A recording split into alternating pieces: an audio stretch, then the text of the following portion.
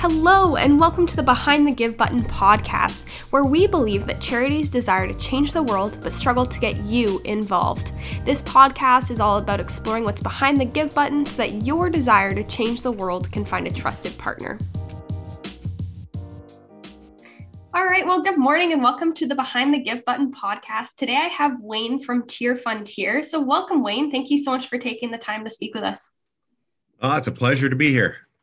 Yeah, I'm excited to hear all about your organization, but let's start with how you came to work in this space. How did you get involved with TierFund? It's been a long journey. As I started my work career, it ended up being in sales and marketing in the communications industry, both on the cellular and starting up cellular in the province of Alberta, in Ontario, and then into the sale of communications hardware. But my wife and I were passionate about the church and passionate about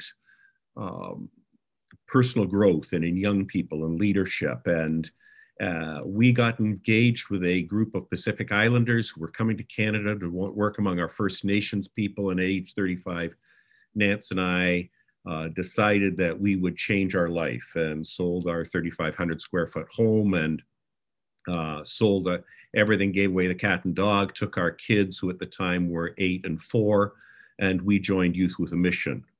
First of all, going in for training and then ending up living in British Columbia. And it started a career of working in the nonprofit world. We decided for us to fulfill what we believed God was calling us to do, we needed to change the activities we were involved in. And so since then, I've been the CEO of 4 nonprofits in 4 different sectors of the market, with the mandate either to grow them or actually to take over an existing organization with a mandate to grow it or close it. And so 5 years ago, I was asked by the board here at TierFund, at the time we were called World Relief, to come and grow it or close it. Wow, what a bold step of faith to leave probably what felt like a more secure career path with a growing family, right? To step out and follow what you felt you were being called to. So just an encouragement of that bold step. I can imagine it was, something you felt called to, but maybe not the easiest choice. Well, when we were married at age 21, Nancy and I, we stepped out and we bought a house at age 22. And we went and put everything on the line. And then we sold, we got out of the housing market. And then at age 47, we started all over again, just as poor as we were when we were 22 and started again. But it's believing that God calls us to something in a lifestyle and where we are called to in service. And we wouldn't change it for anything. Awesome. So you're the CEO of TierFund. If you could walk us through what TierFund does, what needs you're filling, and what you're doing in the world. So TierFund stands for the Evangelical Alliance Relief Fund. And we are a relief and development organization that was founded out of the dream of a group of pastors and church leaders, denominational leaders within the evangelical movement who felt that God was calling them to have a relief and development arm, specifically to work through the church of the Global South, through church networks of churches and denominations. So our specialty is fivefold. One is a disaster response. In time of disaster, the poor are hit hardest. So whether that's South Sudan, it's after a cyclone, we're getting involved there. Secondly is in the area of community development. How do we come alongside local leaders in Africa and Asia who are tied to a part of the church to go and reach out to people in their community? But not by giving them stuff, but by training, developing, empowering them to solve their own problems through the catalyst of change, which we believe is the local church. And thirdly, we decided to focus in on a couple of key areas. One being food security, because people, if they don't have enough food to eat, they got problems. Number two is economic empowerment. How do you save? How do you pay for things when you have to pay to send your kids to school, when you have no Medicare system of some sort here, where there are no financial supports? Then also to pay for housing, to improve your housing. We provide that. But then thirdly, in the time of disasters, there's women and girls are assaulted and they become a weapon of war. And it's not something we like to talk about, but it happens. And so we get involved in sexual and gender-based violence in the whole area of trauma healing. And lastly, it's empowering church leaders at the pastors and denominational level, because we believe that they are the catalyst for change. We're going to leave. We plan on leaving. We never go into a community with an intention to stay, but we work alongside leaders there so that they can go and change their own society. Right. And so to pick that last point apart a bit further, I know when we had first discussed, you were telling me that you have a very small, correct me if I'm wrong, Canadian staff. You like to work with people who are actually in the countries you're working in, and being able to help them learn these skills. So can you kind of pick that apart? How is your organization structured in that way? So we have a team of 11 staff in Canada.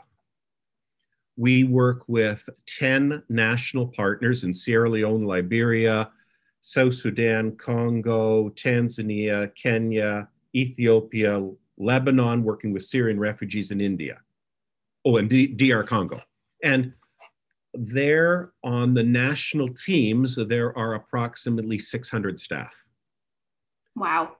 Our job is to train, to facilitate, empower, and assist them to serve their own community. So we're involved. Like just before you and I got on, I was interrupted by a call from Kenya. We're providing technical assistance for them to help them serve their own community. And then in the end, we are touching the lives this year of somewhere around 300,000 individuals. So for an example, I have an agricultural specialist, Norman Holbrook, and in the country of Ethiopia, he goes over to Ethiopia twice a year for 2 weeks and has been for 10 years. He trains a team, and with our partner there in southern Ethiopia and in Walaita State, he has trained 15 specialists, 15 little Normans or 15 Ethiopian Normans. They have trained 10,075 farmers in the last 5 years. Each one of those 10,000 has trained at least one copy farmer. So so our one guy is responsible for 20,000 transformed farm families who are living, supporting a family of 6 to 8 people on 1 acre of land. Wow. It's incredible. Yeah. So I can imagine that this is maybe not, I don't want to use the word easy, but going into these countries with that mission when, so many other organizations do it differently. Why are you motivated to, put in this extra effort? Why was that the ultimate decision of Tearfund? Tearfund, our board was very strategic, and back 28 years ago, the board sat down and made a series of decisions that have been really helpful at guiding us. Number one, we were going to pull all our expats out of Africa and Asia because we believe in national leadership. Our job is to empower, train, and get out of the way and let them grow, because ultimately it won't be sustainable otherwise. Number two, we made a decision we were going to focus in on a smaller number of countries. So historically, it's been between 8 and 12 countries and no more than that. Thirdly, is my job and my team's job is to fundraise, to facilitate the staff of our local partners over there. But in that, empowering them is we want to be able to fund a larger amount over a longer term of time. So we don't have a single partner that we send to less than $150,000 to $200,000 a year, because we're committed. And of that, a good portion of it is capacity building, to build local leadership so that they can transform their own nation. And when we commit to work with the church, it's this joy of, I can work with, you live in Barrie, I think, but, Barrie Free Methodist Church around the corner from your place is funding the training of pastors and leaders in Ethiopia. Their ability of the church here to work with the church there so that the church can do its role that isn't just the gospel, but it's faith in action of meeting the needs of people on an everyday basis. Mm-hmm. Mm-hmm. And so how do you go about, you just said you work with between 8 and 10 countries at a time. So how are you prioritizing or choosing where to focus your efforts as an organization? That's a great question. It's funny. It's a question that we get asked over and over again. And what we've done is, number one is choose poorer nations. So we're not choosing the most developed nations across the global south. Number two is we make a long-term commitment. We don't go in to work with one partner or a nation for less than 6 years, because we believe you can't just go in and throw something at, hope it sticks, and it's got to be a long-term relationship. Thirdly is, when we do have something that works really well, let's replicate it. So we just finished a 5-year program training 10,000 farmers and 6,000 women in savings groups. Some of them were also farmers, because we had a lot of female farmers, in one district. When we finished that was our goal. We've now moved to the neighboring district because they're even poorer than the first district. But let's take the lessons we learned, both from us, from our technical assistants, but also our national partner, and how can they help their neighbors? The interesting thing is, it's not us choosing that, it's the pastors and community leaders and the government in Hojiba who are coming and asking for the people from Humbo, saying, when are you going to come and train us in the same way? And so there is no shortage of poor areas, but rather than be a little scattered and shotgun, let's go shoot with a rifle and that's a poor analogy in the development world, but let's be very targeted at how we're going to go and where we're going to go. Yeah, it sounds like a wise use of resources and manpower. Yeah. So what keeps you, showing up to work, excited to do the work that you're doing? What's making you passionate about your role? Passionate about my role. It's to see that I'm making a difference. It's this deep-seated belief that God did not call Wayne Johnson to just think of happiness for me. My job on planet Earth is not only to be a husband and a father and a son and a grandfather and a friend and peer and associate and have a happy life, but that I have a responsibility here on planet Earth to see where God is already working and choose to be part of what he's doing. God placed in my heart and mind and soul, and that of Nancy Jane, my wife, a deep passion for leaders, number one, and for those who are Indigenous, Aboriginal, who are of their own nation, to see leadership grow up, to see transformation in communities. And I've had the wonderful privilege to be involved in the microfinance community, in the Bible translation and literacy community, here in Canada, in the camping industry, and now with in the relief and development area. But it's to fulfill using my skills and abilities to the best part to see transformation in the lives of others. Mm-hmm. And so, for someone listening, if they're wondering if that's resonating with them, because like I relate with that. Um, how can they go about getting involved with you? What's the best way to do that while still, keeping to what Tear Fund is trying to do? The funny thing, Claire, that is a question that I struggle to answer with. And I Mm-hmm. tell you why. Pray, give, encourage, but we actually don't want you. That's an awful way to put it, because we don't have a lot of room at Tear Fund for expat Canadian to come and get involved, because we Mm-hmm. have a national leadership model. Our job is to build the support, to build and empower leaders overseas. So, yes, when COVID isn't happening, we regularly take groups of Canadians, donors, friends, to go and see what God is already doing so that they can be advocates and storytellers to the Canadian networks and friends that they're part of. But as to actually doing work overseas, we don't build houses. We don't build schools. We let the nationals do that. And so we don't take teams over to do that.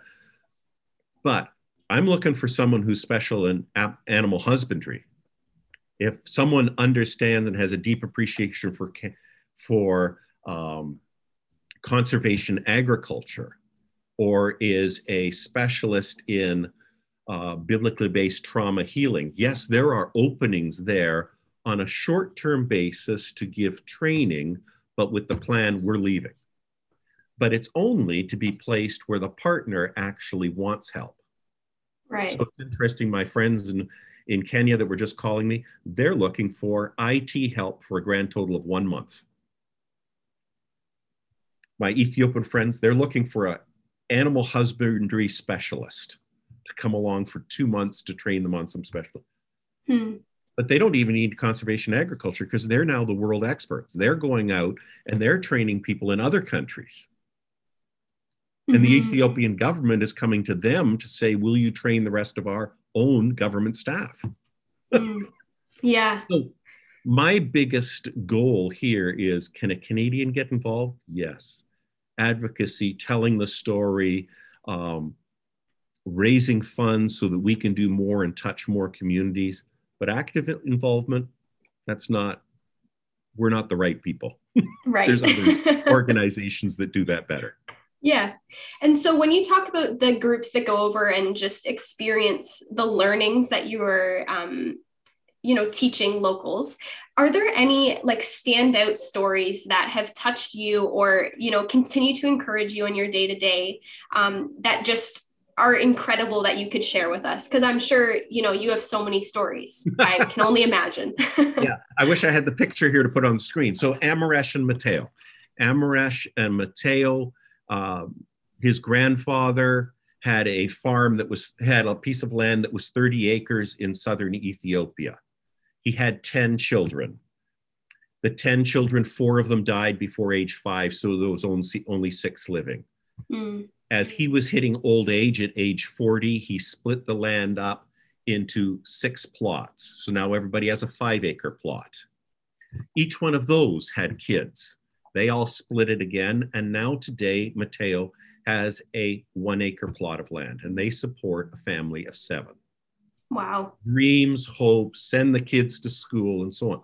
They're 40 minutes from the nearest water source because they're up on the top of a hill. There is no running water. They live in an adobe hut with a thatched roof.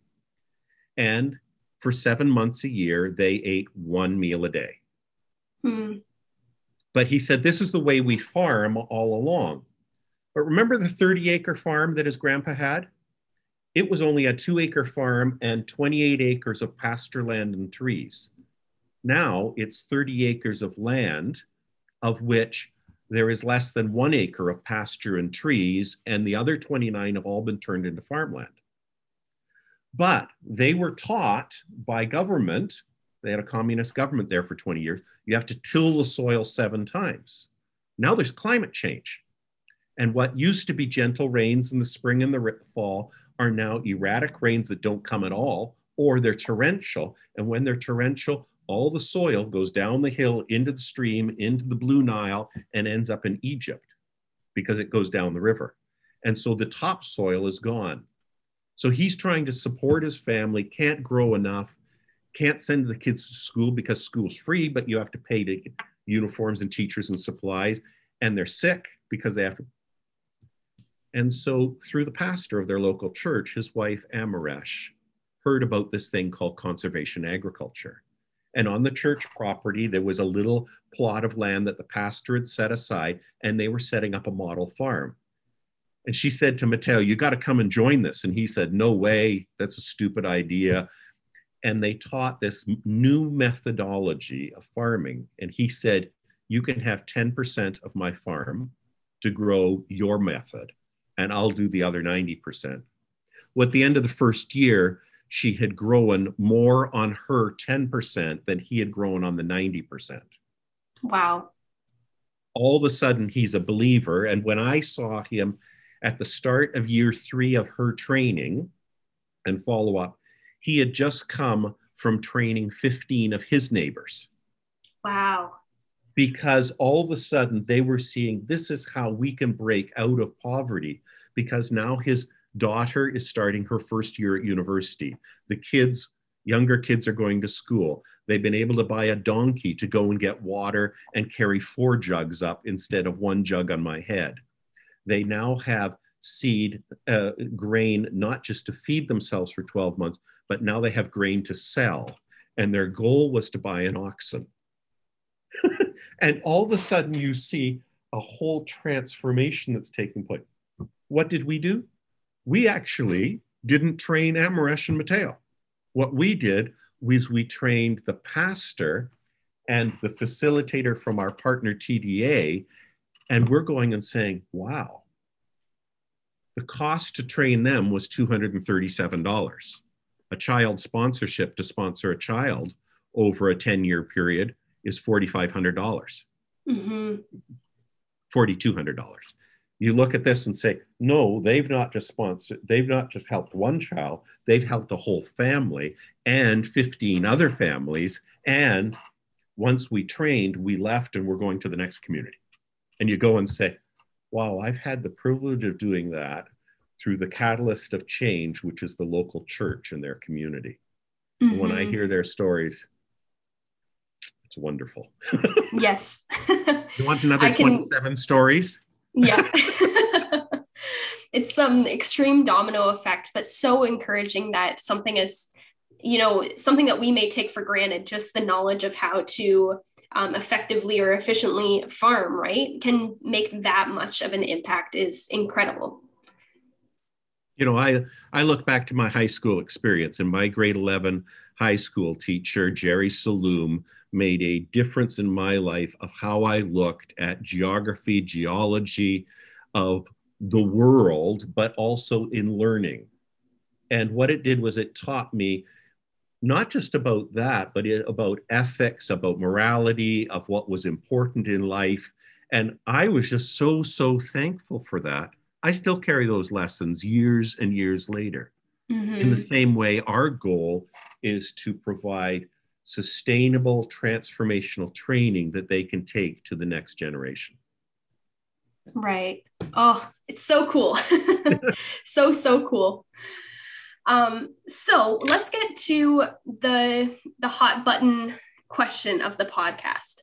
What's behind the give button of Tear Fund? If I am a potential donor and I want to make a financial contribution to your organization, do I have an option of where my money goes? Where can I feel confident that money will be spent? If you could kind of walk us down the financial piece of it. The financial piece. So we raise in total about $7.5 million a year. Of that, a portion, what comes from private donors, individuals, business, churches, comes to us, but we're members of an organization called the Canadian Food Grains Bank. And for every dollar that is donated to us, we end up getting about $1.50 extra from the Canadian Food Grains Bank. Okay. So this project that was I was just talking about in Ethiopia, it was $2 million over a 5-year period, $400,000 a year. We raised less than $150,000 a year from Canadian donors. The balance came from the Canadian Food Grains Bank, which part of that money came from the Canadian government. What it means is we have to meet Canadian government standards of development and relief and finances and the Canadian Food Grains Bank standards, but also responsible in stewarding your money that you donate to us. Mm-hmm. When it comes to projects, yes, you could give to Ethiopia. So I'm talking later today to a group of pastors who just want to give to Ethiopia. Later on, I'm meeting with a donor this evening who wants to give just to sexual and gender-based violence to the trauma healing of victims, because that's the experience in their family. Mm-hmm. And there is a instant identification for that need and saying, others say, we're most needed, because they realize that in an organization like this, there is a cost. I cost money. Mm-hmm. We got to cover those costs as part of the bigger picture. Right. Yeah. So it sounds like there are, it's not just a blind donation, but people can have a say in where your money goes, which is encouraging. And I love to hear that transparency and that, donors can have a trust in you that money will be spent as one of the interesting things is seeing the donor story as they go along over the years, and where donors often in the first number of years of donating to an organization like Tear Fund say, we want to support this project. Then they come, we want to support this cause, for example, sexual and gender-based violence. Then they go and say, we wanted to go where most needed, because you know the need more than we do, but the trust builds. But how does the trust build? It's my responsibility, if I take Claire's money, that I'm responsible to report back to you what we did with our money, how it transformed lives, and show you not just on print or in email, but on video, so that there is a stewardship responsible from any charity to come back and say, what did we do with your money? Yes, I love it. Well, Wayne, thank you so much for walking us through who Tear Fund is, what difference you are making in the community, and it sure does sound like a huge, huge difference that you're making in our world. So thank you for taking the time to walk us through it, to explain I feel as though my knowledge has grown, not only in just what your organization is doing, but in how we can effectively help those who need it most. So thank you for your time and for your willingness. It's a privilege. At Tear Fund, we have this byline that says, we follow Jesus where the need is greatest. And our goal is to respond, to help, to empower, and to release. Mm-hmm. And so, Claire, thank you for this time. I look forward to seeing your donation shortly. You can give online at tearfund.ca. Thanks so much, Claire. Thank you.